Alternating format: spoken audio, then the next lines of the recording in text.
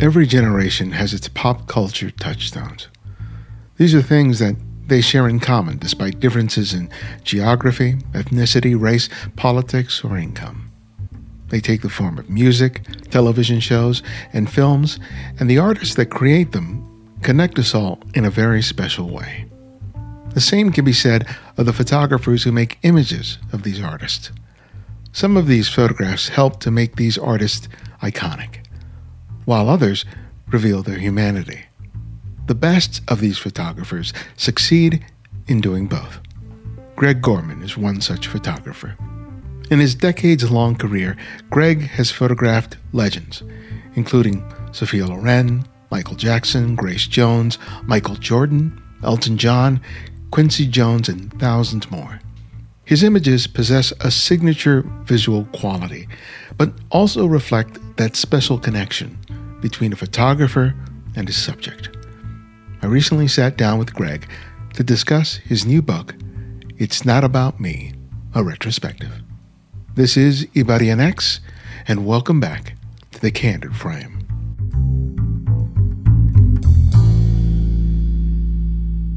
First off, congratulations on the book. Well, thanks. That's exciting. It's been a long time coming. I wish we could be doing a little bit more for it, but I did a lot of press in Europe, and I had hired a publicist over there. I'm actually may start working with the gentleman here to do a little bit, but it's tough. And the day of COVID, no gallery shows, no book signings. So it's word of mouth. And so being able to do this with you is a blessing. Thank you for having me on. Well, I'm a big fan, and anything I can do to help spread the word is the least that I can do. Well, thank you. I really appreciated the preview you gave us. Was it earlier in the year? Was it? God, yeah. When was it? It was with George. Oh my God. Yeah, it was George's birthday. So Right. Yeah. There's so much that I could talk to you about, but I've been thinking a lot about people who kind of do the work that you do, portrait photographers. And one of the things people often focus on is like the technique, how they light and all those technical things. But the more I've gotten to know you, I've been really fascinated how you approach people and how you work with them. Because one of the things that I've really have appreciated spending personal time with you is how engaging of a host you are. And I'm definitely a people person. I think I found my calling when I decided to photograph people, for sure. Yeah, and I think that is one of your inherent strengths as a photographer. Yeah, you do wonderful things with light. You can work a lens as good as anybody.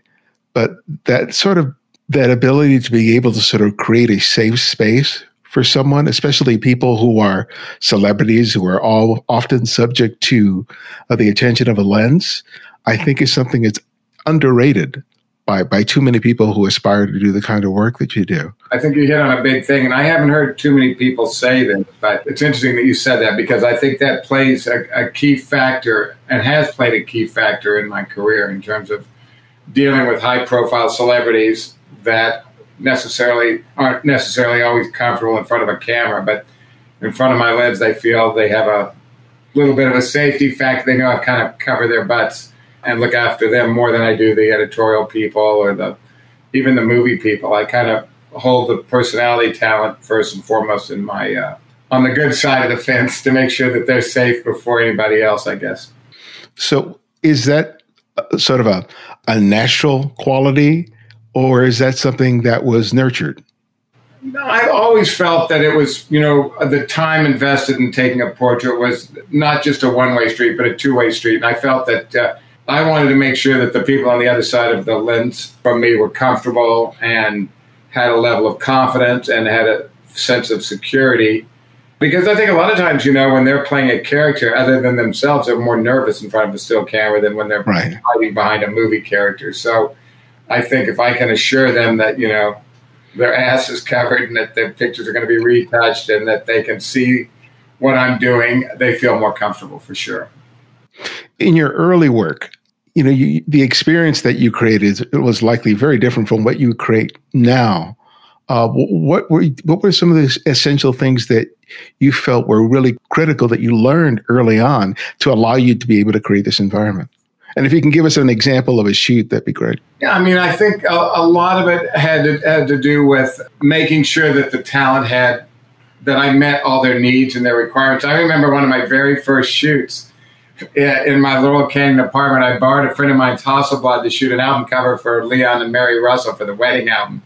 And I had the Hasselblad there, and Leon looks up and he says, well, where's your Polaroid? I said, well, why would I use a Polaroid? I'm shooting with a Hasselblad. I didn't even know what a Polaroid back was in those days, if you can imagine that. So that, of course, it immediately went on my list of things I better get and make sure I have. But I think, working in an environment where I work with hair and makeup people that understand my vision, stylists that understand what I'm looking for, a good studio manager, assistants that can anticipate my next move, a chef, full-time chef that always cooked all my meals for me back in the day, not anymore. But, I put together a team that I think really helped support me. And I think from taking pictures, of course, we shoot so differently, that a support team is so critical in terms of keeping my image up there and keeping the ball rolling, so to speak. So I've been blessed. I've had like the same camera assistants for 25 years and so on and so forth. Your work is so distinctive in terms of the look, but you still have to get the sort of the buy-in of the people that are coming to you. Granted that after a certain period of time, you were known for a certain quality of image, but sort of early on, you may have been a lesser known quality. So when you started getting like celebrity clients, they're going to be like, well, who is this guy? Kind of trust him. How is he going to make me look? Talk to me about sort of how you would educate the people that you were going to photograph in terms of not just the image, the individual image that you were going to create, but they could have confidence in what you were doing and how you were going to do it. But I think it's pretty much what I was saying. You really have to involve them in the decision-making process. I remember one day, very early on in my career, I really hadn't done a whole lot at this point, but I was working on a little picture for Universal, and the lead actress was replaced by Barbara Streisand, of all people. But her agent's husband was directing the movie, and so Barbara took over the role. And one day, I'm sitting in my little one-bedroom apartment in Laurel Canyon, my phone rings, and it's... may I speak to Greg Gorman? This is Barbara Streisand. And I thought this is a joke. I didn't even think it was real. And it was Barbara. Because I understand you're the special photographer on the movie I'm starring in. And I said, yes. And she says, so how are you planning on shooting me?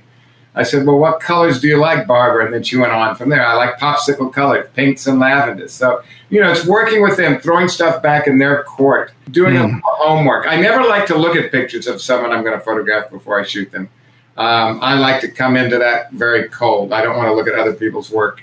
But I spend as much time with the talent in the makeup room prior to a shoot, getting to know them, to kind of come up or down to their level, to kind of win their trust and confidence. I think, if you don't win a talent's trust and confidence, you're not going to get to first base with them. So it really starts there. It starts with making them realize you're playing for their team and that it's a joint effort. I think it's like shedding your clothes in front of a lens. I mean, people are nervous and they're vulnerable. So the more factors that you can eliminate to make them more comfortable is going to give you a better chance of getting a connected portrait through the lens.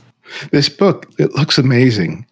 And as much as it is a sort of great collection of the body of work that you've created over these many years, I also assume that you look at it as a sort of diary of your life. It is. It's funny because, I went through 160 boxes editing this book, and it was a real difficult decision choosing who would be in and who would be out. Unfortunately, I really had to kind of just go with, I'm just going to keep it towards the heavy hitters for this book because, I've done so many of my fine art books that are my male and female nudes and the eye works and the street photography and all this stuff. I wanted this book to just be reminiscent of the kind of the stronger portraits that I've done. A lot of them I think is, we talked about the last time you and I spoke, are pretty commercial in this book compared to a lot of my work. But I think it also is part of the evolution of a photographer as you see your style change, as you start to find your voice, find your look. And, that came along after a lot of overly lit, over-the-camera lighting situations with a lot of the portraits I created in the early days. So when you look at the book and you see those different pivotal points in terms of how you saw and how you photographed, you can sort of identify when things changed? Yeah, when I had way too much hair light and the picture was lit like an interchangeable postage stamp. So I think it was around the time of Tom Waits at the end of the 70s when I started kind of taking the light off the center focal point of the camera. And also when I started working for Interview Magazine. My very first assistant actually taught me a lot, David Jacobson, who loved lighting with spot grids and really kind of taught me the ropes in the early days. And then I kind of enhanced it into my style, personal style. That thing of learning from the people who were assisting you, was that a part of your learning process as much as you just making your own images? Because some of these quote unquote kids that would come on board might have very different experiences or might have even a formal education in some of the things that you didn't necessarily have. Well, I never worked with an assistant all my life. I always shot alone. I never even realized you had an assistant. I didn't realize you worked with hair and makeup people. I thought celebrities wore their own clothes. I mean, it was quite an awakening when it all started coming together. And I would get a call, well, who do you want to use for a stylist? It would be like, oh, and what are your thoughts on hair and makeup? It's like, oh. So, everything kind of all. I remember the early photo sessions I did for a theater arts magazine called After Dark that was out of New York. And it was kind of a pseudo-gay theater arts magazine, but very upscale. And I would shoot portraits for people like Tony Perkins, Susan Terrell. I remember one of the first portraits I did was with Michelle Phillips from the Mamas and Papas, Tom Skerritt, Dennis Christopher, and they were portraits. And so, I was shooting my little single apartment. I was shooting in the hall of my little one-bedroom apartment in Laurel Canyon. I'd have to stand out in the hall to be able to do a 3/4 length shot. So it was kind of funny, and I'd have the makeup artist set up there on the little coffee table in my living room. It was all a work in progress, I should say. That was back in the mid-'70s. Well, one of your good friends and who you photographed multiple times has been Elton John, who writes the introduction in your book. Yes. And tell me about the first time you photographed him. Well, I just spoke to Elton a little while ago today. He just got I sent him a limited edition copy. He's over in London right now. We just spoke earlier today. I shot him, I guess, back probably early 80s, really early 80s, probably 82, 84. We've known each other, I guess it's got to be close to 40 years. So I've seen Elton through a lot of changes and a lot of different iterations.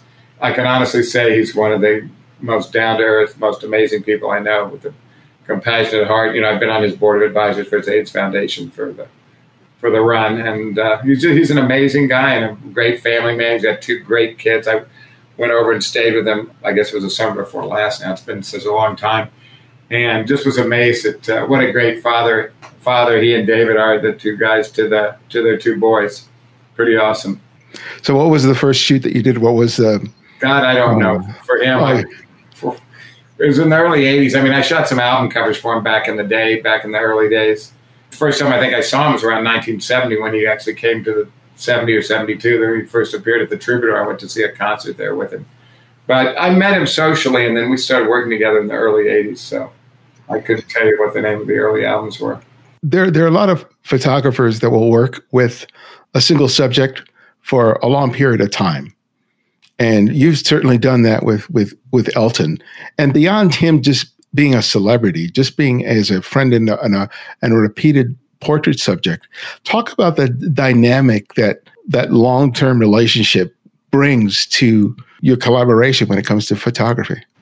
Well, I think that's a really good point and something to touch base on. A lot of the people that I had as clients, Bowie and Elton, certainly Grace Jones. I mean, what it does, there's a reassurance factor with people like that because we've built a relationship that's not only been built on trust and confidence, but the artists know that I know how to photograph them because I know their strong points, their weak points, which angles work, which angles I'm not going to ask Elton to do because if I did, he'd look at me like, damn well that you can't shoot me from that angle. Same with like Bette Midler I worked with for 40 years. So going into a shoot with people that you've built these relationships with, you already start at a much higher level when you begin the shoot because basically the person, you understand the person, there's a certain level of trust and confidence that goes without saying so that the person doesn't have to try to explain, well, I want to shoot late afternoon light, Greg, can you please shoot me with a long lens? I prefer my left side, don't shoot up on me. All of these are things that when we ultimately begin a shoot, we know pretty much where we got to go and where the beginning is and where we need to end up. And oftentimes, when talent have to work with a new photographer, it's uncomfortable not only for the photographer but for the talent, because the photographer doesn't know the person, so they're nervous if it's a big star, and the talent is nervous because they don't want to end up with a lousy picture, or maybe some of them are going to be brusque and difficult because some of the talent is difficult, or it can be difficult. But at the same point, other ones don't want to be insulting or nervous or uptight around a young photographer that maybe doesn't know the ropes of the game at this point. So building relationships that last certainly make it easier basically for the talent and for the photographer to basically come to grips with getting a connected, strong portrait in much less time, I should say. And that's often the key factor, how much time they want to put into it. Did you find it as you started getting a real sense of, I don't want to say control, but a real sense of yourself as a photographer in terms of how you liked to work, that you found yourself wanting to make things simpler?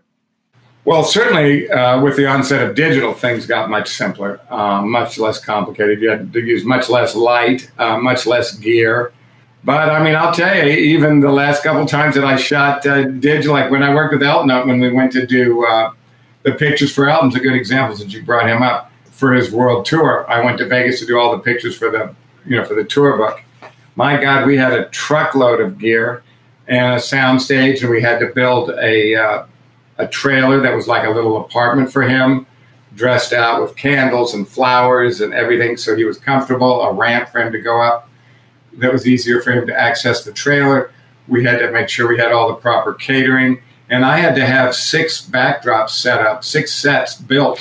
Jesus. So that you could virtually walk from one to the next, and there was no downtime in between because of scheduling and how much time he had to shoot, because he was finishing his Vegas shows. And I had a window of about 2 hours to do a tour book. So I basically had to have 6 sets. Let's say you talk about equipment. I mean, I wouldn't say that was simple. We had, all kinds of lighting gear, backdrops, stands, electronics. You can imagine specific music for the shoot. Stylists with all the wardrobe, the hair and makeup. It was, still could be a big deal, And what was the turnaround for you in terms of getting all those images out to them? Pretty quick. I guess we had, the problem was they all had to be heavily retouched and organized. I think we had, and then I had to show them to David and Elton to get the sign-offs from Rocket Entertainment and all. I guess it was a few weeks. But it really was probably less than that, because actually I took the pictures. I want to say I took them in May of 15 or 16, right before the tour started, and we had to turn around in a few weeks because they had to get the tour book done. They were getting ready to go right out on the road in just a few weeks. He virtually finished his obligations in Las Vegas at Caesars, and then it was the time to turn around and get out on the road for 3 years, which of course was broken up because of COVID. Elton's very photo literate. He has a huge collection of photography. Yeah. But, people have varying degrees of understanding of photography. Did you find that the more literate they were about photography, the more difficult or easier it may have been to photograph them?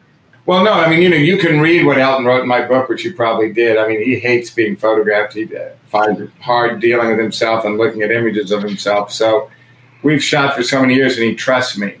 But, I wouldn't say that and he's one of the most knowledgeable people in the entertainment business that I know, in any business about photography. He's a master collector of master art, all original, early vintage prints and things. He doesn't really bring that to the table when we're shooting, commercial stuff for his portrait. Yeah. But, I really had to go through I have a million portraits of him, but, a lot of them are fairly brightly lit and pretty poppy because that's kind of Elton and that's kind of the look. They're not my typical dramatic portrait, so to speak. He was funny when we spoke today because he said that when he was looking through the pictures, and there's a portrait of him in the book with the 2 children with his 2 sons. And he said, he was, and they're much older now, so he was showing them the picture, and they said they were like smiling and, amused by seeing them as little kids, as babies. Yeah. Cynthia I mean, she and I were talking to each other, and she showed me the picture of your mother, who I know was an important part of your life. And she said, "You just look at her," and says, "You just look at that woman, and you know she didn't take any S." No, my mom was so awesome. Yeah, we were so incredibly close. It was one of the greatest losses of my life ever, obviously. And you lose a parent, and I was close to my mom. I moved her out here from Kansas City, and which is where I grew up, and I took care of her. And she worked up until pretty much the end. And, I got her a beautiful apartment really close to me, and I see her pretty often. But when you lose your parent, you always realize there's so much you never asked them and you didn't know. And I think that's one of my biggest regrets. But my mom was fabulous. Yeah, she was funny. It's a total character. And, she raised you, your two brothers, pretty much on herself. And she raised us on our own, absolutely. Yeah. So my dad was not part of the picture, yeah. So, witnessing how hard your mom worked, as much as your skills as a photographer and your personability and all that, I'm sure that your mother gifted you with certain qualities that made what you do possible. What would you say some of those are?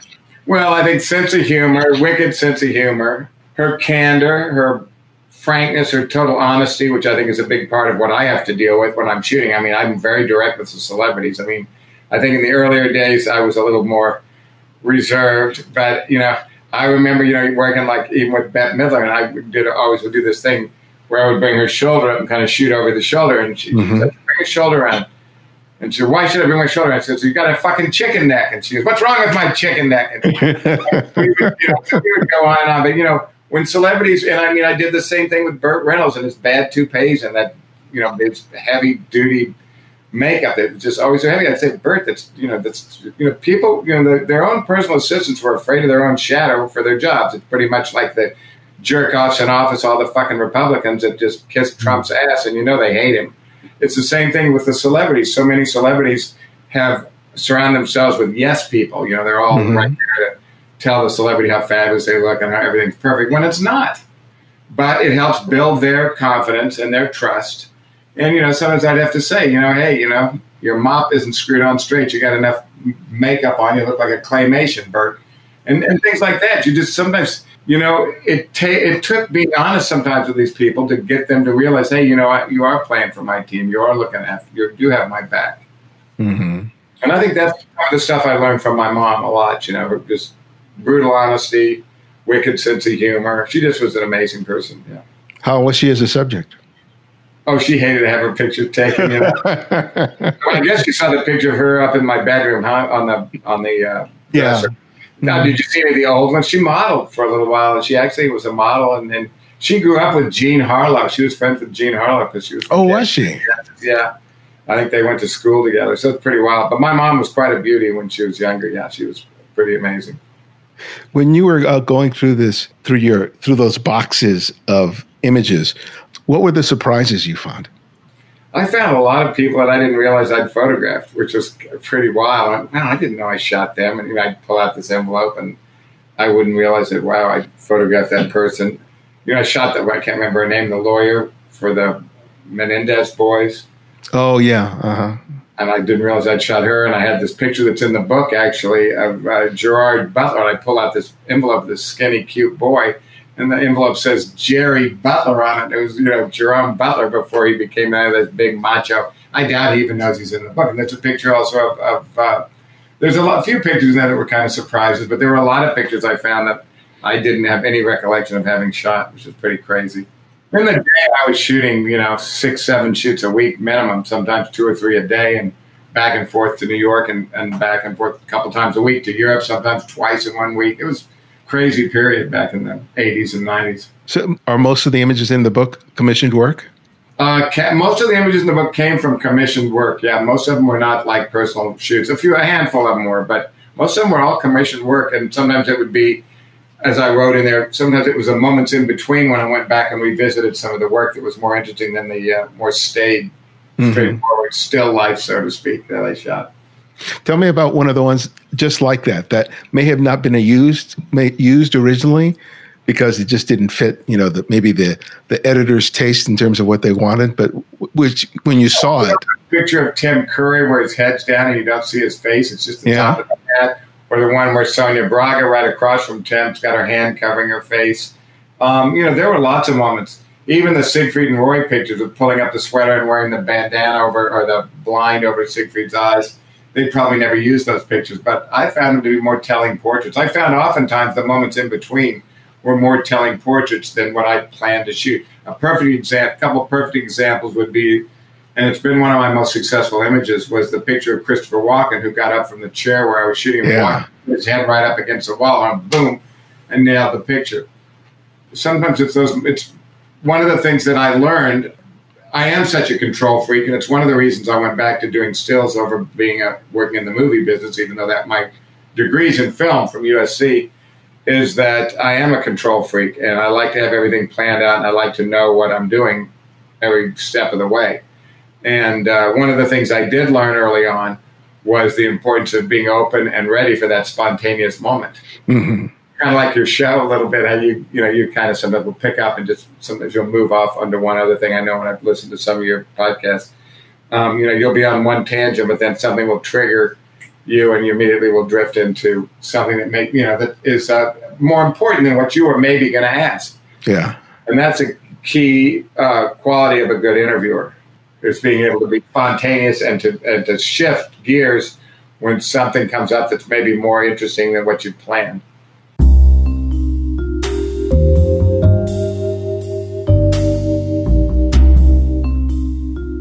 Over the past several months, I've noticed an increase in emails from people interested in either appearing as guests on the show or as advertisers interested in sponsoring an episode. I consider everyone that comes my way. However, there are a certain number of these people that I seriously doubt have ever listened to the show. They make pitches that make it clear to me that they don't understand what the show is at its heart. Being exposed to our audience is what's important to them, which I can't blame them for. But if it doesn't feel right to me, I don't make the choice to do it. That may not make the best business sense if monetizing the podcast was my bottom line, but it isn't. I want every minute of the show to be what I want it to be. I want it to serve you in the best way possible. There are some guests and advertisers I will eventually say yes to, but it's because I feel it's best for me, for you, and the show. Until then, I'm reliant on your financial support for the work that we do. It's hard work and it takes a lot of time, but each episode is worth all that effort. And if you believe in it, even a fraction as much as I do, why don't you join us and become a Patreon supporter today? You can do that by contributing $5, $10, $20 or more a month by visiting patreon.com/thecandidframe. Even $5 a month makes a difference. Of the thousands of people who download an episode each week, only a few hundred support the show financially. You can make a big difference for us by finally becoming a Patreon supporter today. Thank you, as always, for your support.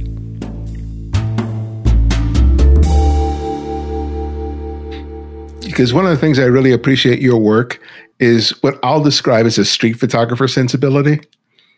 It's being able to recognize that spontaneous moment when it happens or right before it happens so that you can make the photograph. Because a lot of people can make nice pictures of attractive people. That's easy. But to make an engaging portrait of someone is altogether different. And like your image of Sonia Braga is one of my favorite shots of yours. And it's just, there's nothing really dramatic happening, but there is a moment there. Yeah, it's a captured. It's a moment in time. Yeah. Yeah, and that's a skill that it has to be developed. But I find I can't really say it's a skill that anyone can teach someone. So how do you feel like you refine that in yourself, so that when those moments presented itself, you were able to recognize it? Well, a lot of times I miss those moments, and I know from listening to your talk for George, it's been the same for you. You caught him sometimes, and sometimes you don't. Sometimes, like you were saying, you oftentimes would go to a location, and you'd see your shot, but nothing was happening, and you would wait for something to walk into your frame. I mean, I remember that one shot. Yeah. to get your picture. And it's the same for me. I mean, I can't tell you how many times I've shot my ass off, and then as I put the camera down or dropped the camera from my eyes, the celebrity, boom, hit. I went, damn, there was the shot. So sometimes it's, holding on to that extra beat. And sometimes it's just a moment in between, and I'll just grab it and shoot quickly. But, most of the stuff in that book was all medium format. Most of that stuff was Hasselblad or Fuji 680. Yeah. It's funny, I've gone back to now shooting Fuji. I finished out my film career shooting with the Fuji 6.8. Now I'm shooting with that Fuji, GFX 100, which I just really love. How is that creating a different experience for you as opposed to what you were doing before? It's given me a little pickup. I mean, that camera with the 250 millimeter lens that I can come in really close, and with the big Titan lights from Rhodolite. I mean, I'm just getting back into doing stuff I used to do 20 years ago. For a long time, I just kind of, as you know, put the camera down, and basically most of the pictures I was taking, with the exception of my occasional celebrity shoots, which I do, but I don't do much commercial work anymore, just occasionally. Most of my pictures were being taken when I was teaching, during my workshops. That's where most of my current photography has come from. It's not too much from commissioned work, because I don't do much commissioned work. I do more of my fine artwork and personal projects. So this camera's given me kind of a lift. I've got a new project I'm just getting started on with it, which I don't really want to talk too much about, but I will say it's shooting inanimate objects, and I've never shot still lifes in my life. I will say that much about it. So this is giving myself a self-imposed assignment, something new. It was like when I first started doing my male and female nudes, pulling the camera back, stripping people of their clothes, but maintaining that still signature style of my relationship between my highlights and my shadows that became inherently recognizable in my portraiture. Without going into what you're photographing now, tell me about what the experience is like. What does it feel like when you're making these photographs as opposed to what you were doing for so long in your career? Well, the subjects are not moving, and it's allowing me to look pretty much like what I did before, looking at angles. The colors don't vary as much as they do with people. The wardrobe definitely doesn't vary. So consequently, it's definitely more challenging, and it's also working on a smaller scale. So you can imagine it's, but still maintaining what I do. What's interesting about this project I'm working on is it's being done in collaboration with my dear friend Gary Johns, who is a creative director on my last book, on a few of my books. You might have met him, I'm pretty sure. He did my LA Iworks campaign with me, and a lot of my personal books he's been the art director on. So he's actually going to work on these pictures in addition to my photography. So it's going to be a collaboration of art and photography. It's going to be a pretty cool project. I'm pretty super excited about it. And actually, I've been remodeling the house. I've been it's on the back burner, but it's going to start up in about the next 2 weeks, big time. Justin has been great with the gear from Fuji to play with, so I've been really happy. Yeah, I asked that because, when you're first making photographs, there's a certain excitement and a fun about it. And I think inherent in that joy is the fact that you're learning so much, and there are things that you don't know how to do, but you get excited about discovering. Like I said, because you hadn't been photographing commercially, you were primarily doing what you were teaching, which is a completely different dynamic than when you're just like doing your own thing. Absolutely. You think that this is allowing you to sort of rediscover that sense of discovery and joy? 100%. This is a project that has absolutely nothing to do with anything I've ever done before, other than me bringing my background as a photographer and how I light and how I approach shooting subjects to this project. So yes, I'm very excited about this, and putting together all the elements to make this happen has been, a great joy. I've got the elements pretty much all together now. So I've got all the pieces of the puzzle down to, I even have a lazy Susan that I can put my subjects in and rotate to get the lighting right where I want it. So it's pretty cool. You'll definitely love it. And when you come over, I'll explain more, but not for this. But it's going to be cool. And yes, I am very excited about it. And it is a project that I feel it will reinvigorate my passion for taking pictures again. One of the things that I've gotten a taste of is the full Greg Gorman experience. I mean, I haven't been at a shoot. I've been blessed to have dinner at your house, and I know that dinner and drinking wine and socializing was often a big part of your shoots. And that dynamic of just not just making the pictures and going by was never something you were inclined to do. And I suspect that that's why you've been able to not only enjoying the trust of so many people that you photograph, but also build long-term relationships. Talk about why those moments, those personal moments when you guys aren't quote unquote working, have been so important to you. Yeah, that wasn't all the time. I mean, it's just like in anybody's business. You click with some people and other people you don't necessarily click with. I mean, I'm a very gregarious person and I love people. So I click definitely. I can find good in more people than a lot of people can. So I can find the good side of people.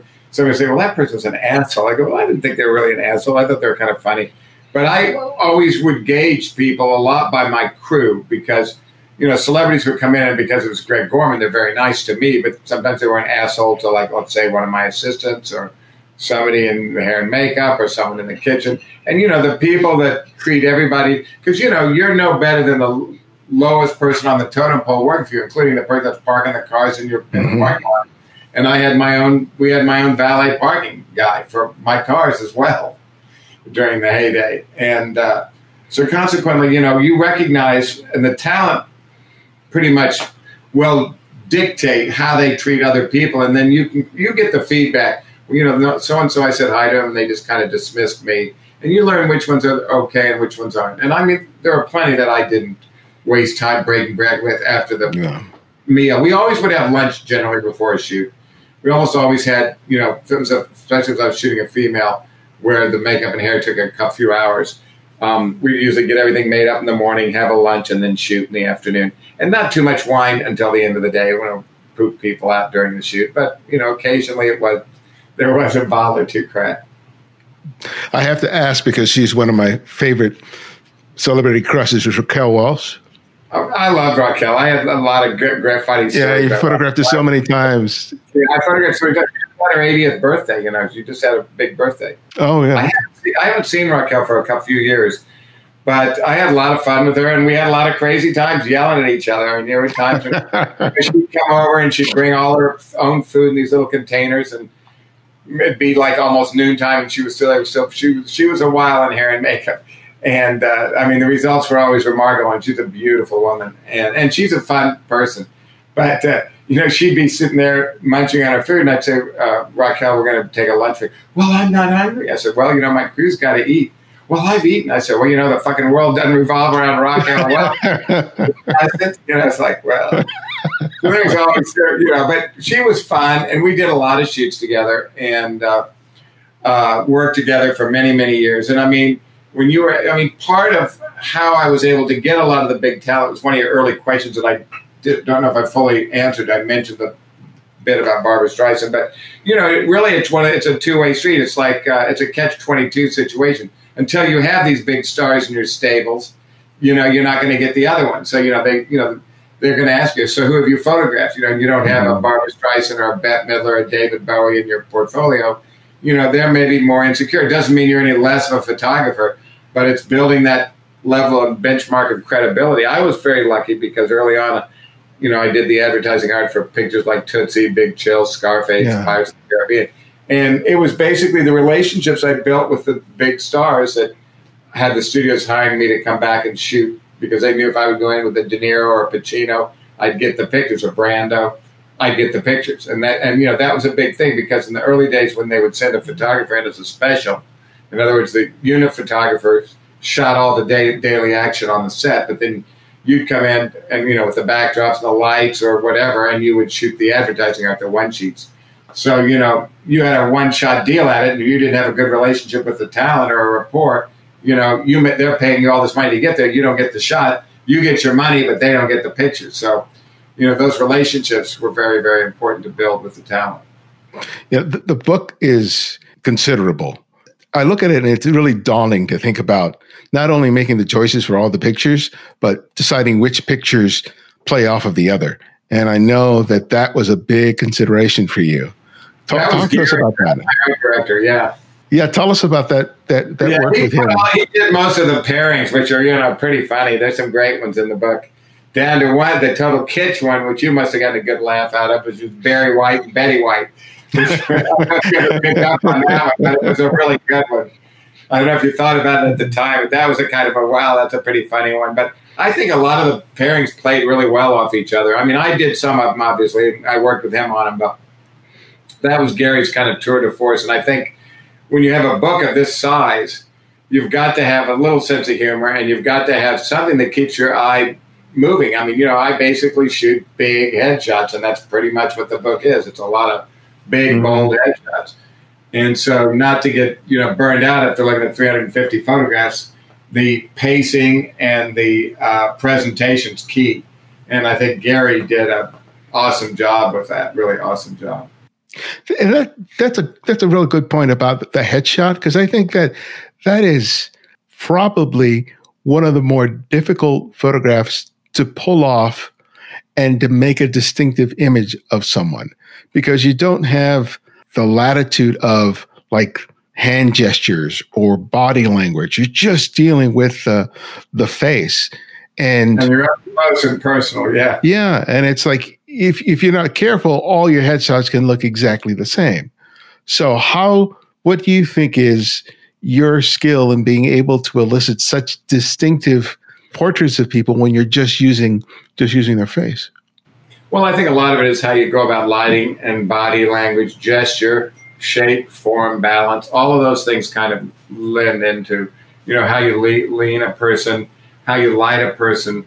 I mean, I pretty much shoot on mostly black or gray, pretty dark backgrounds for 90% of my pictures. There's a handful on white, but not many, and not much on color. But I think, for me, it's more about getting into the psyche of the person, getting into the person's head, so that basically the portrait has a connected feeling. I mean, that's the most important thing in a portrait is to connect. If you look at a lot of the stuff today, I mean, people don't do photo shoots like they used to do anymore. Everybody has a selfie stick or takes selfies, the celebrities. Mm-hmm. And the trend today on headshots is much more editorial than it was more like the classic portrait that I did during my 10 years of portrait photography, so to speak. So much of what I see when it comes to instruction is about the lighting, right? Where someone is saying, you put the umbrella or the softbox or the beauty dish here relative to the subject. But then I think that more attention is being spent on the lighting and less so about the subject, that the subject just ends up becoming a prop. And yes, the lighting is important. That's going to be an integral part of the look of the picture. But I think that at some point you got to flip it. The lighting has to be sort of figured out, and then you have to spend all your attention on the subject. And I think some people don't make that leap, which is why I see a lot of technically adept portraiture that just doesn't leave me feeling anything. There's nobody home in the pictures, yeah. Right. You get these, especially when it's young women who are being photographed, they all give you like this sort of dead-eye look. Like there's nobody home. And, the great portraits I've seen, there's so much life in the eyes, and there's just something there. What allows you to do it is just being able to recognize the moment when it happens, or do you have to work in collaboration with that subject to build to that moment? Well, I try to spend as much time with the talent before I shoot them, looking at which side of their face is better, which areas I want to play up in the highlights, play down in the shadows. So basically, I try to have all the lighting set before the talent comes in the room. Even if I'm doing 3 or 4 setups, I might have 3 or 4 different things set up. Mm-hmm. And I'll tell my assistants I want the key on the right-hand side of the camera. I want a black fill on the left to kind of take the light down, give me a little bounce kick up under the eyes, no hair light, blah, blah, blah. And so then when the talent walks in, I've basically got the framework of my shot set, and then I basically fine-tune everything to their face. And I always begin my shoots in close, because if I'm going to pull back, I'm going to always start in close to kind of break any distance between the subject and myself. And starting in with a headshot is the best way to get to know someone and to start building a relationship. Once you pull that camera back, you lose that intimacy and that sense of honesty. But at the same time, you've learned how to shoot the person, so that by the time you pull the camera back, you know which angles to play up in the highlights, which angles to play down in the shadows, which side of the face to favor. And it makes it much easier. You have every range of personality that you've photographed. Which one is more of a challenge? Is it the person who's walking in who has a big personality, or is it the subject who is more quiet and tentative? It can be both. That's a good question. It's funny. I've had big personalities come in. The big personality is kind of a facade for an actually more timid, quiet person because that's their defense mechanism. And then you'll get some shy, timid people that are good listeners. So they become good subjects because they'll follow direction. So it can be a flip side of the coin. It doesn't have to be kind of like what you just said. Sometimes the big, boisterous personalities are the ones that are more insecure in front of the camera. And the more timid, shy people are more willing to listen to what you have to say and open up in front of the lens. Yeah, because I can imagine that sometimes you have to play psychologist. When someone walks into the room. Taken the pictures I've taken, yeah. You got to be able to come up or down to their level and make them realize you're playing for their team and share your vision with them to win their trust and confidence so that basically they will open up in front of the lens and follow your direction and thoughts. I'm sure we had moments in your shoots when things aren't working for whatever reason, but you still have to exude confidence, like everything is under control. That was sort of meant to happen. What did you find that worked for you to be able to push through such moments and still be able to get the result? Well, there'll be times, like if I'm working with an art director where they have a specific concept and I know it's not going to work. But, you have to humor them and you have to give them, that's their vision. It's just like when you're teaching, sometimes you have students that you realize they just don't have a clue, but you can't be discouraging. You've got to be encouraging and you've got to try to help them find their way, even though sometimes it's a dead-end street. Same with when I'm shooting. There's been times when I've been asked to photograph a talent and I know it's not going to work. But, to just say, this isn't going to work, blah, blah, blah, then they're pissed off at you. You're not doing your job and they think you're a jerk. So you do the best you can. But at a certain point, you sometimes will reach a dead-end street. You're not getting the picture. So my suggestion is, can we try something else? Let me show you how I would approach this. I don't think we're really getting anywhere and we're spinning wheels. And we try something, just open, honest approach. I mean, I think that's what I built my career on pretty much. Sometimes things just aren't working and you have to move on to the next. So when you look at the finished book and you hold it in your hands for the first time, what did you feel? Because you had this stuff on the computer, but when you received that first box and you put it in your hand, what did you feel?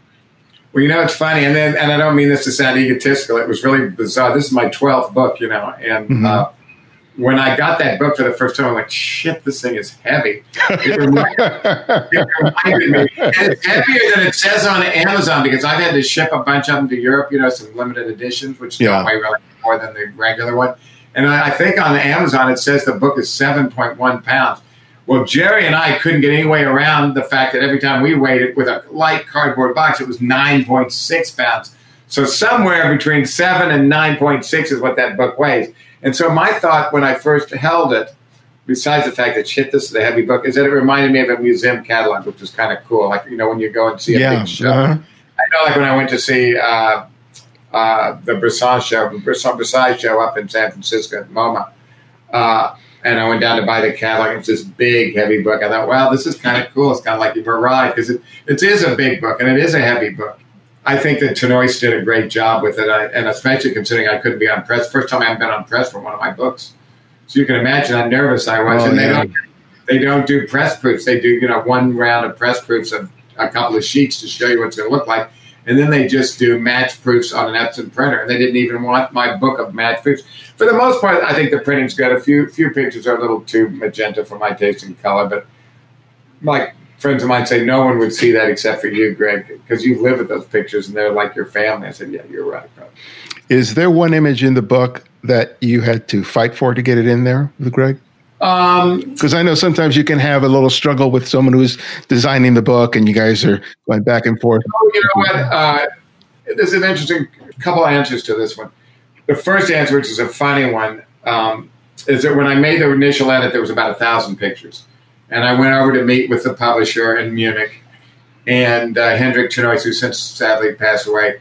But he said, well, let me see the pictures. I'll make an edit. And I thought, that's interesting. He doesn't know me. He doesn't really know Hollywood. He knows who I am, and he knows he wants to do a book with Greg Gorman, but that's about it, And I said, okay. So I gave him a set of 1,000, 1,200 JPEGs. And the next day he came in and he says, well, I've gone through and I've made a good edit. I think I've made a pretty good edit. I said, okay. Just listening, knowing fully well I was not going to follow any of this shit. And he said, but Greg, our market here at Tenoy says, our market is pretty people. I said, really? I said, I never really fancied myself as being a chronicler of necessarily just pretty people, Hendrik. And to his credit, after that, he did select, and I agreed with him, the picture of Grace Jones for the cover, which I thought was great. Grace is so stoked. She's so happy. She finally just got the book. We FaceTimed the other night in Jamaica, and she got the book, and she was so happy, which is cool. And she's someone I shot for so many years, but the picture was more of a graphic. So he came up with that, which was kind of fun. But I didn't fight with Gary because Gary and I know each other really well. And I think you can't have an art director that you don't know really well. And Gary's known me for 40-some years. And we have really similar tastes. So I pretty much let it be with him. And if I felt strongly about a portrait, I'd fight for it, And then I'd usually win, but if he had a good argument, I would lose, and didn't have such an ego that I couldn't let go of a picture. Mm-hmm. It was a tough situation because there were a lot of pictures I wanted in the book, a lot of friends I wanted in the book, but in the ninth hour we decided pretty much with a few friends I did let slide by, but pretty much went for heavy hitters. Well, it's a great book. And but my last question, which I ask each guest, is I ask them to recommend another photographer, and it can be anyone, someone you've long admired or someone you've recently discovered. So who would the photographer be and why? I would say it really would be Helmut Newton, because Helmut is somebody, unless you want a younger photographer, but Helmut was someone whose work I admired. I remember going to see his first show at the Nicholas Wilder Gallery back in the early 70s called White Women. I was just so moved by his imagery, and obviously our styles couldn't be more different. But we went on to become friends, and I'm still friends with his wife, June. And in so many ways, he really inspired me. I was a huge fan of heroes. I mean, I love Hero. I love Guy Bourdin. I mean, there's so many photographers for so many different reasons. Obviously, Avedon and Penn were huge influences. George Harrell, who I photographed, we photographed each other, was a big influence, especially for more environmental portraits and very dramatic lighting. He would drag a 4x5 round on a set of sticks like you and I would move around with a 35. I mean, it's amazing to watch. Wow. George. Well, thank you for that, and thank you for another great book, man. Well, thank you so much, and let's get together. I need another date with the wife. I felt estranged with her so far at the other end of the table, but we had a definite connection, which was great.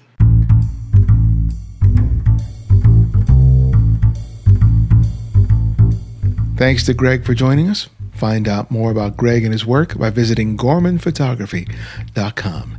And if you purchase his book, It's Not About Me, please consider using the Amazon affiliate link in our show notes or website to support the show. If you're a devoted listener and subscribe to the podcast, write us a review on whatever service you listen to podcasts. Those reviews have allowed us to grow. You can also subscribe to our YouTube channel and our mailing list. On the YouTube channel, I offer critiques on images submitted by TCF listeners like you, while the mailing list keeps you updated with all TCF events, including workshops and more. Sign up today. And remember, you can support the show by contributing to our Patreon effort or make a one-time or reoccurring donation via PayPal. Thanks to Greg Glatz and Grant Matthews for their recent contributions. We also provide a series of ebooks on photography available for purchase on our website. It's my way of sharing my experience and knowledge, and another way for you to support the show. And if you can't find every episode of the show, download the Candid Frame app, which is available for both Apple iOS and Android. And because of your generosity, it's free to download and use. No additional purchases are required. The Candid Frame's audio engineer is Martin Taylor, who you can find at theothermartintaylor.com. The show's senior producer is Cynthia Parker. And our music is from Kevin MacLeod, whose royalty-free music can be found at Incompetech.com. And this is Ibarian X, and this is The Candid Frame.